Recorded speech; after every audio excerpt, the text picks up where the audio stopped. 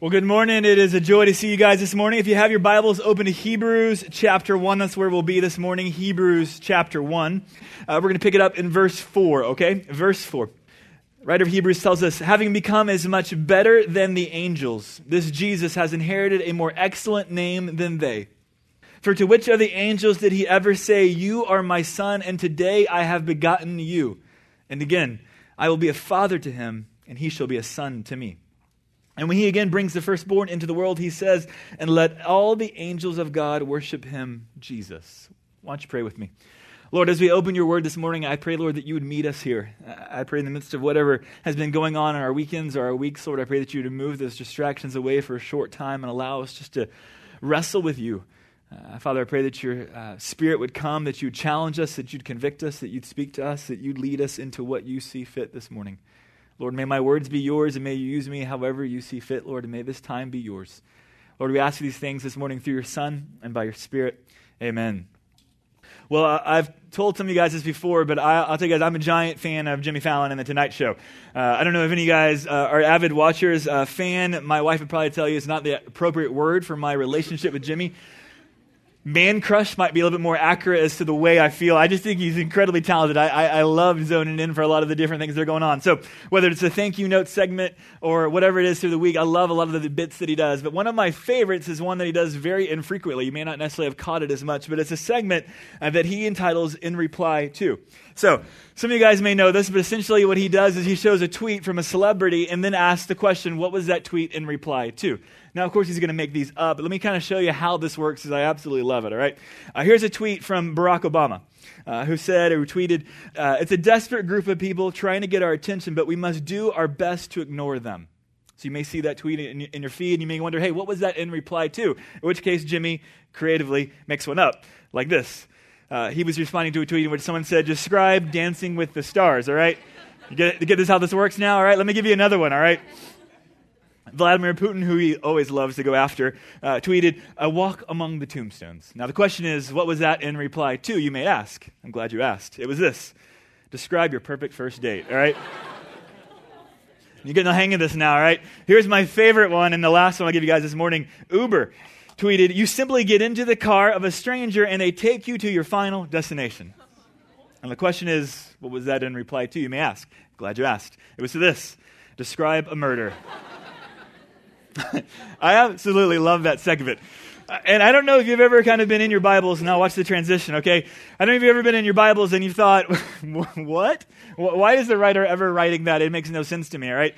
Really, as we jump into our passage this morning in Hebrews 1, verse 4 really is the summary statement of this entire passage, in which the writer of Hebrews says that Jesus has become as much better than the angels as he has inherited a more excellent name than they. This entire passage is going to be the author arguing that Jesus is better than angels. Now, the question you may ask, and the question you may be wondering is, what was that in reply to? Because for all of us, we probably go, yeah, I never once thought that the angels were better than Jesus. Right? I'm not really confused by that, especially when you and I typically view angels in this kind of weird way, right? For whatever reason, this is typically, when we think of angels, this is typically what we think of, small little infant toddlers, right? With like ducks and like they're ready for an Easter egg hunt. I don't know what's going on.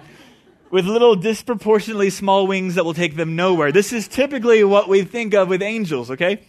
But in reality, our Bible and actually the audience of the book of Hebrews actually pictured angels more in this kind of way, right? With wings that can actually take you somewhere with a kind of a warrior-like presence, something that was actually intimidating. Or if you want a girl angel, here you go. One like this. I don't know what's going on with the giant wings and a sword, but at least when we look at angels from our Bible, that's way more of the picture of what we see than really this kind of idea of weird little baby angels with wings that can take them nowhere. And so for you and I, that's probably why we've never thought that angels are that big of a deal that we should be intimidated. And yet what's really ironic to me is that the audience of the book of Hebrews that this book is being written to, frankly, has a more accurate picture of angels than you and I. And despite that accuracy, they're going to have a response to angels, though, that is very, very off. It's hard to see this from the passage, but this passage is being written in reply to a tendency that this audience had to worship angels. That they had a tendency in their culture, in their community, to so revere angels, to loft them so much on a pedestal that they actually had a tendency to worship angels. Now, you and I don't necessarily worship angels in our lives. We don't necessarily kind of drift in that direction. But whether it's the worship of angels or the worship of something else, really, it is the worship of something other than God that the Bible often refers to as idolatry. And for the audience here in the book of Hebrews, their idolatry was a worship of angels because angels were not God. They were lesser than God. And so their idolatry was the worship of something lesser than God. Now, for you and I, we don't necessarily worship angels, but I know for every single one of us, we have a tendency to worship something that is lesser than God. We have a tendency to loft things sometimes on parallel with or on par with, or sometimes, if we're honest with ourselves, even above God in that place of our hearts and our minds for worship.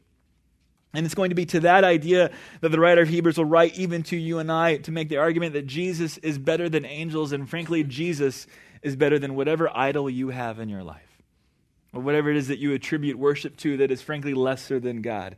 One of my favorite quotes comes from John Calvin, and John Calvin said this about idolatry. He said that every one of us, even from his mother's womb, is a master craftsman of idols. That it is our instinct, it is our habit, it is our human tendency to worship something that is lesser than God. So the natural question is, what is your idols? What are your idols? Idols aren't necessarily little statues that we bow before anymore. Sometimes they're much harder to identify and they're much harder to trace and find in our lives. Which is why I love this quote from a guy named Thomas Owen who says this: "One has a God when a finite value is worshipped and adored and viewed as that without which one cannot receive life joyfully." How do you know you have an idol? When there's something that's of a finite value that you worship and you adore it, and that if it were removed, all of life would collapse. Or that in its absence, you can't receive anything in life joyfully. If there's one appropriate idol in our lives, it's caffeine and coffee, right? If you took the church or you took our lives and you removed coffee, then there's really nothing we can experience joyfully in life whatsoever. But that's an appropriate idol. It's natural, all right? And we worship at Starbucks and at Mugwalls. That's where we go. But other than that, all right, every single one of us has some kind of idol in our life. Every single one of us has a drift to worshiping something that is lesser than God, putting it in an inappropriate place. And so this passage, though you and I don't necessarily worship angels, is as appropriate for us as it was for the audience at the time. And so as we kind of walk through this book, really, or this passage, what you're going to see is the writer, the author making an argument that Jesus is better than angels, but you can actually abstract it to the idea that Jesus is better than idols, that Jesus is better than idols.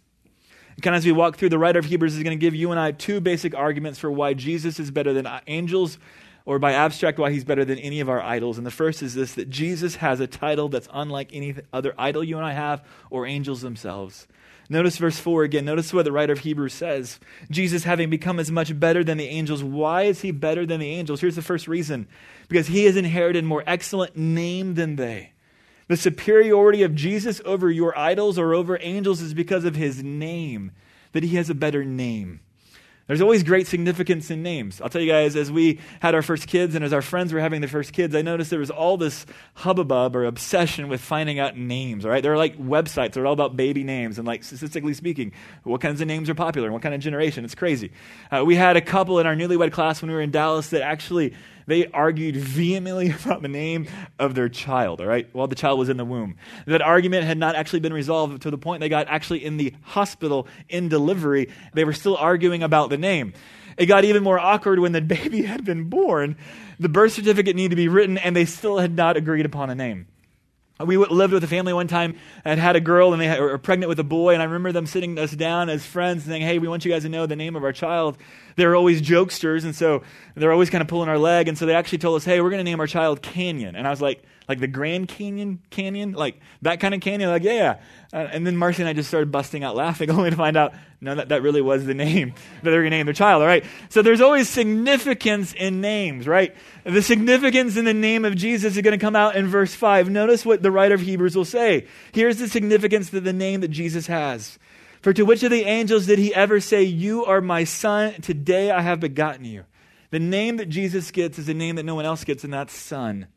The second half of verse 5, and again, and I will be a father to him, and he shall be a son to me. Jesus gets a name unlike any other names, and that's the name of son. What's the significance of being a son?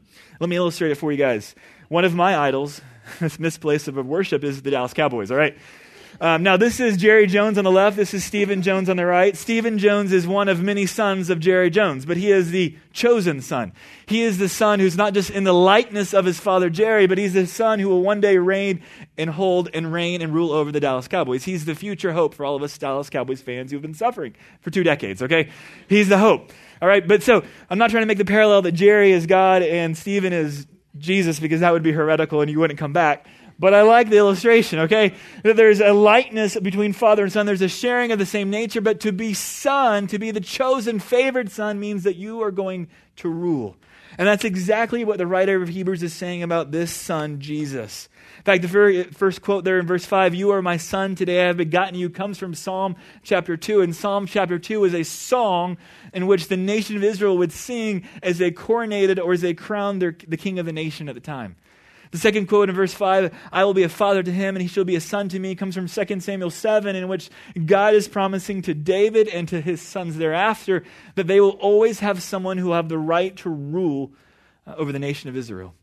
Both of these quotes are being attributing to one to come who will reign and who will rule. The reason why Jesus is better than the angels, the reason why Jesus is better than any of your idols, is because none of them created the world and none of them will rule the world to come. Only Jesus will. Which is why you get a picture not just of his title, but also of his task. Here's the second reason why Jesus is better than angels and why he's better than any of our idols. It's because of his task, of what he actually does. And the first task you're going to see in verse 6. Notice what the writer of Hebrews will do here.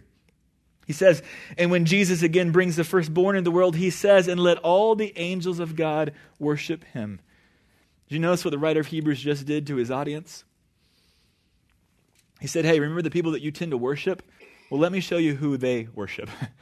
Why are you worshiping angels when the angels are worshiping God? Why have you chosen to worship a middleman? I don't know if any of you guys have ever been super excited about something showing up in the mail. Maybe it was your new Mac. Maybe it was a new iPhone. Maybe it was some kind of new gadget. I don't know what a gadget is. A gadget, all right? Or some kind of gizmo. That's kind of what I was trying to do there. Some kind of gizmo or gadget or some kind of thing you're just super excited about. And it finally shows up in the mail. You've been waiting. You've been following the tracker thing on the UPS deal. And then Brown shows up. UPS man shows up at your doorstep. And there's such this overflow of excitement, passion, that some of you may have been inclined to hug and embrace the UPS man, right? What can Brown do for you? Well, he can deliver your greatest hopes and dreams, right? And just showed up on your doorstep. And so some of us have had this tendency, well, let's just brace, kiss, and embrace the UPS man. Maybe none of you have done that. But all of us have a tendency to sometimes embrace or worship nothing more than a middleman, which is what the angels were, which is what your idols are. Often we worship the gifts of God and we forget the giver of God. Maybe it's romance for you. The pursuit of a boyfriend or girlfriend, or the maintaining and keeping of that boyfriend or girlfriend, that is kind of your thing, where your heart and your mind races and runs, and if that little thing is removed, all of life collapses down. Maybe for you it's academics. If your little 4.0 was tainted and became a 3.8, oh God, help us all, right? Maybe it's academics for you, maybe not. You're like, I'm just trying to keep a 2, Lord willing, right? That's you. Godspeed, we'll pray for you, all right? Maybe it's academics, maybe it's romance, maybe it's affluence and money, maybe it's a summer opportunity, maybe it's a future. Whatever it is that your heart races after, whatever it is that you run after, that you think on, that you cannot get past, often that's where we find our heart gravitating and worshiping something that is lesser, something that is nothing more than a middleman. To that, you and I have an issue and a problem. I love this quote from C.S. Lewis when he says this about the tendency that God has to receive all of our worship. He says this, that God made us, that he made you and I, invented us as a man invents an engine. Now God designed the human machine to run on himself, and he himself is the fuel our spirits were designed to burn, or the food our spirits were designed to feed on. There is no other. That's why it is just no good asking God to make us happy in our own way. God cannot give us a happiness and a peace apart from himself because it is not there. There is no such thing. You and I have a tendency to worship the middleman, and when we do, we end up disappointed, we end up disillusioned, we end up empty, broken, and frustrated, grasping all the more for other middlemen that maybe they will satisfy, when the entire time we were designed to know and to worship and to walk with God. There is no substitute. There is no counterfeit opportunity that comes close to what he can do in our lives. So one of my first questions for you guys this morning is simply this. Do you know this God? Do you have a relationship with this God? with this Jesus, who is the creator of the world, the sustainer of the world, and the heir of the world. And he didn't just create and walk away, but he's also the savior of the world, that when we botched it, when we sinned and we stepped out of a relationship with him, he would move towards us in love to redeem us and restore us. Do you know that Jesus? See, that's the center point of worship. That's the center point of our lives and the purpose of our lives. But what's really surprising to me as you walk through the story is not that Jesus' first task is to receive worship. For some of us, that may be a beginning spot where we need to start. But that's not the end spot. And for a lot of us, I think often, sometimes in what we might call the Christian bubble, worship is one of our favorite pastimes. And we assemble all the time for worship. In fact, sometimes we assemble in places that are just huge. And sometimes it's the assembling and these worship gatherings that confuses us as to the reality of the world, because the second task that Jesus is going to have here, it might be way more surprising than the first. Notice what he says about the angels in verse 7. And of the angels he says, who makes his angels winds and his ministers a flame of fire. We often get a picture in the Old Testament of the angels being there involved in worship, but they weren't just there involved in that worship moment, but they were also dispatched and sent out. The writer of Hebrews will say that they were like winds, meaning they were on the move. And as they were on the move, they were like fire, and that they were representatives and lights in the places that they were dispatched. And the second task you're going to see of this Jesus is not just that he receives worship, but that he dispatches representatives for him. That he dispatches representatives for him.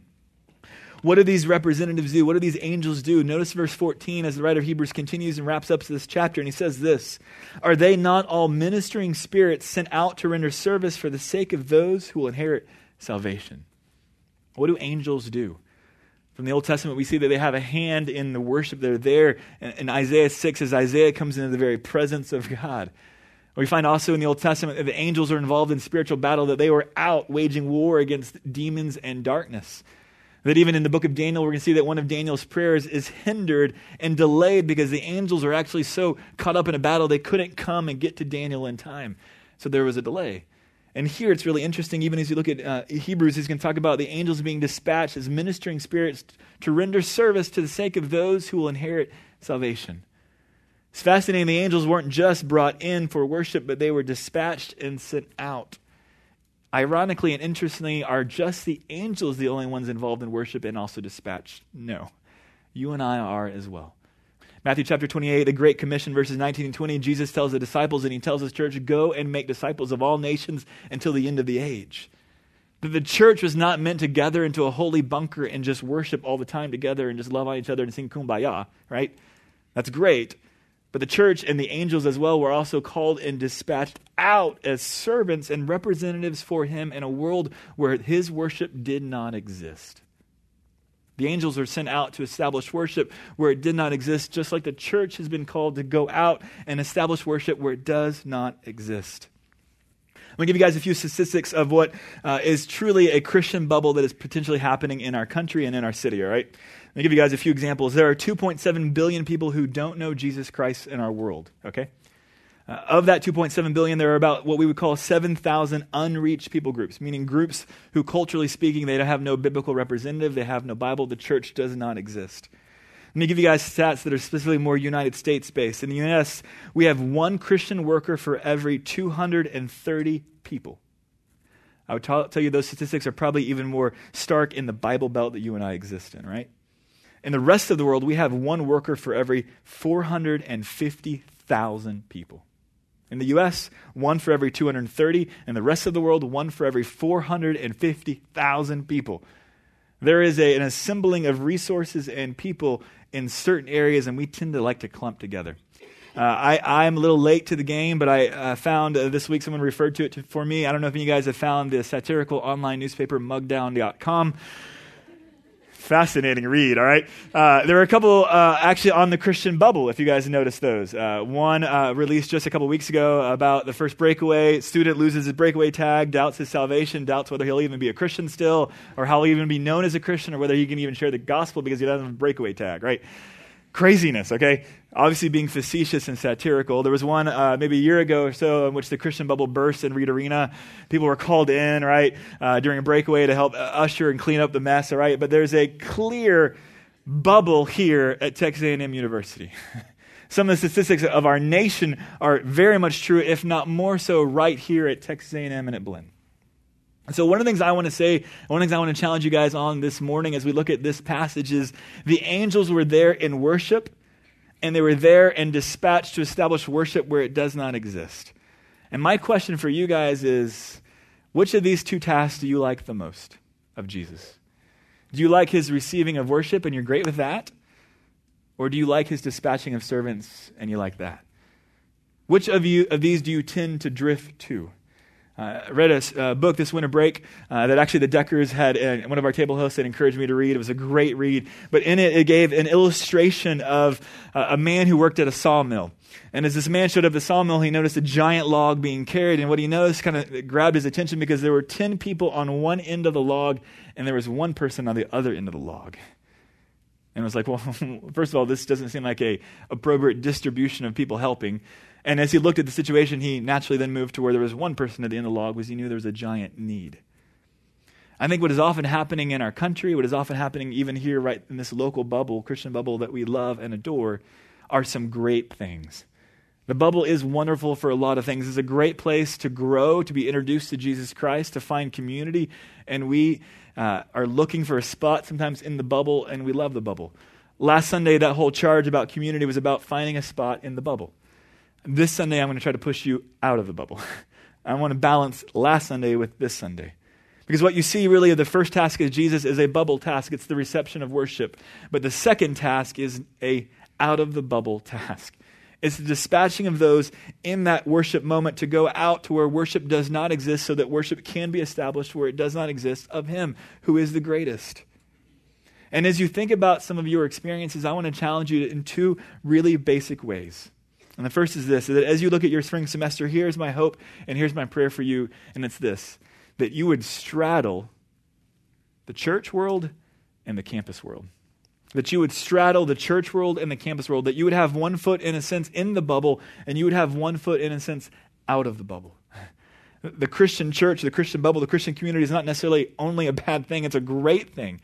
A lot of great things happen there. You need to have a foot there. You need to have Christian friends who will call you forward. But that's not all you need.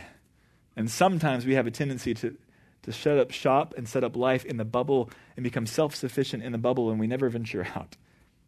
And sometimes when we're in some of these giant worship assemblies, we begin to think that maybe the whole world is a church, or the whole world knows Jesus Christ, and we get insulated from really realizing the reality of what's outside of that setting.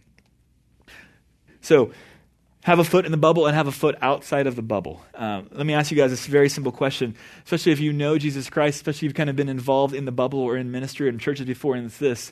Do you have a set of relationships and friends who don't know Jesus Christ that you are establishing and pursuing? Not like you're going to drop off a gospel bullet, but you're just building relationships with people. Or has your whole relational world got so insulated in the bubble that you don't even have people outside of the bubble? That's a problem. That's not healthy. And maybe you might say that I just don't have time for anyone else outside of the bubble. Well, then maybe you need to reduce some of your Christian bubble activity. That sounds heretical maybe to you. But it's not necessarily to do 3 Bible studies every single week. Walk with the Lord, jump into a church, get involved, find a small group, and then get involved in the community as well. Sometimes the Christian bubble can suck us in to such an extent that we don't ever get out of it. Or for some of you guys, maybe your Christian bubble experience needs to be retasked in a way that it's not just about community and accountability, but there's an element of mission involved with it. Maybe you have a great group, maybe you have a great organization that you're a part of, but if it's just inwardly focused, then it's really missed the point, and it's just causing the bubble to grow and be more and more insulated. And so maybe you're in a small group, maybe you are in an organization, maybe you're an officer in an organization, and let me challenge you. Move that organization in such a way that they have a foot in the bubble and a foot outside of the bubble. That they have an impact on the campus and they have an impact in the community. Second challenge for you guys is not just to straddle those two worlds, but lastly, that for some of you guys, I'm going to challenge you guys to switch up some of your ministry experiences. That it might be time to look at being stretched in some different ways. Specifically, I'll tell you guys, there are a lot of things that are happening in this community that are fantastic, that I love. But there are 2 specific things that as I look at the Christian response to them, I see a complete lack of a response or a lack of gravity to them. And here are the two things. One is local and one is global. Locally, I see a drift away from Fish Camp of the Christian body. That everyone drifts to one option, thinking, and I've heard at times when someone drifts to Fish Camp, it's as if they've sold out. Nothing could be farther from the truth, right? And so one of the things I want to challenge you guys is maybe you've done Impact, and you're looking at this summer, and you're looking at counselor applications. Impact is great. I'm on the board for Impact. I wholeheartedly believe in it. But if you're going to do something for the second or third time, it might be great to do something different that will stretch you in a different way. Especially if certain things have a certain popularity and momentum to them, that maybe you need to move to the other end of the log, where there's not as much of a Christian representation. Fish Camp is one of those. Applications are this week. Deadline is this week. It's a great spot for you to introduce people, freshmen, the person of Jesus Christ. You can do it in multiple ways. And I'll tell you guys, I think, what if the church had more of a presence there? Second is this, overseas missions.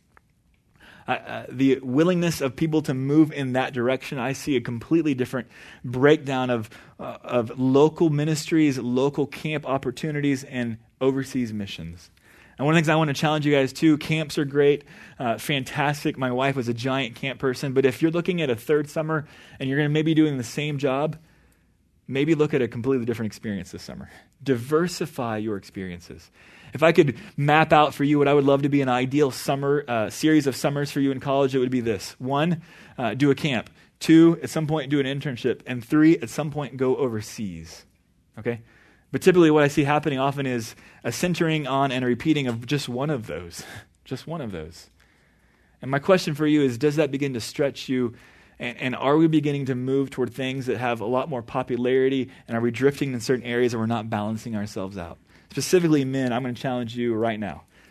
The willingness of men to go overseas for a summer, the willingness of men to go overseas after graduation is completely lacking.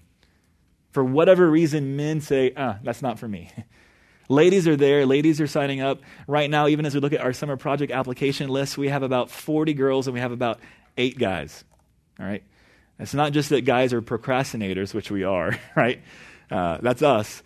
But for whatever reason, as I look at the Christian response to the needs of the world, I just see men not stepping up. And I want to challenge you guys, step up. It's between you and the Lord as to what the Lord has for you. But as you're looking at opportunities, if you've done something already, do something different. Especially if we see much less of response to these other options when the need is huge and the need is great. In the United States, 1 worker for every 230 people. The rest of the world, 1 worker for every 450,000 people. We are assembling on one end of the log, and we've got to rebalance, and I want to challenge and push you guys on that a little bit. The bubble is wonderful. I'm not trying to say the bubble is bad. Please hear me not say that, okay? But if you've been there for a while, look at either moving your bubble group outside of the bubble, being really missional on how you meet and what you're about and your purposes, or look at finding some opportunities to really stretch your own self, be developed in some new ways, and pursue some other opportunities. Don't keep repeating the same thing summer after summer, because you're not going to get these 6 weeks, these 3-month summers for the rest of your life once you get back in a job. It's not going to be like that. So you have some real opportunity to use those and deploy those in really significant ways, which is why even for us, as we talk about this point in time, our applications for our summer mission trips are happening right now. I don't think guilt is a way to motivate. I'm not doing that, but I want to challenge you. Just come before the Lord and ask the Lord, what is it you have for me? What is it you have for me? Be willing to open your hands and say, Lord, I want to go wherever you would call me, and then let me hear what you have. That's a scary moment for us sometimes, whether it's world missions, whatever it is, whatever decision that we're looking at. I want to challenge you in whatever decision you're looking at. Simply hold your hands open and say, Lord, wherever, however, whenever, whoever, I want to have a kind of faith, I want to have a kind of walk with you that it will be willing to pursue you in that kind of way. And if there's a need in certain areas, let me drift toward those. Let me help fill those spots.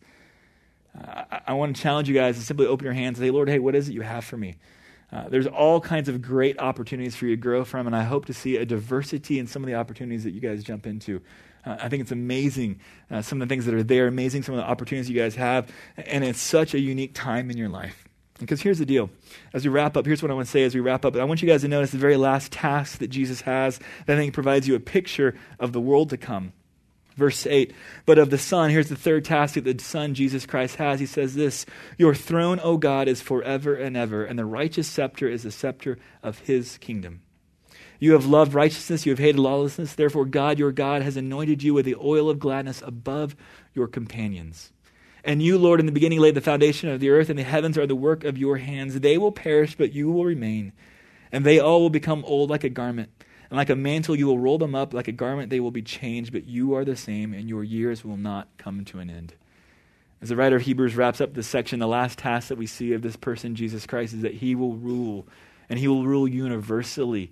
And he will rule over a kingdom that we will see in Revelation chapter 5 of men and women gathered from every tribe, tongue, people, and nation. A universal, multi-ethnic, multi-generational, multicultural community. And our heartbeat as a church is that you guys would see that church being established throughout the world at some point in your college time, to be stretched either cross-culturally or to be stretched even by getting on a plane and going somewhere. I want to challenge you guys as you look at your college time, diversify some of your ministry opportunities. Continue to be stretched in new ways. If you find yourself in a place going, this is comfortable, this isn't really a faith move for me, step toward what's scarier and what seems to be a little bit more fearful. Often it's in the comfort that often I think the Lord is saying, let's be stretched in some new ways. And that's my heart for you guys. And whatever that looks like, and whatever step you take, all of them are good. Just diversify them a little bit, all right? Let me pray for us. Lord God, I thank you for your greatness. I thank you for your glory. I thank you for your majesty. Father, I pray this morning, just as we open your word, as we jump in it, Lord, I thank you that we're reminded that whatever idols that we have, whatever lesser loves we have, that you are infinitely worthy. That you are infinitely worthy of our entire lives. And so, Lord, I pray this morning, Lord, as we continue to jump on the early part of a spring semester, Lord, I pray that you would allow us to find a place that we would grow and that we would know you more.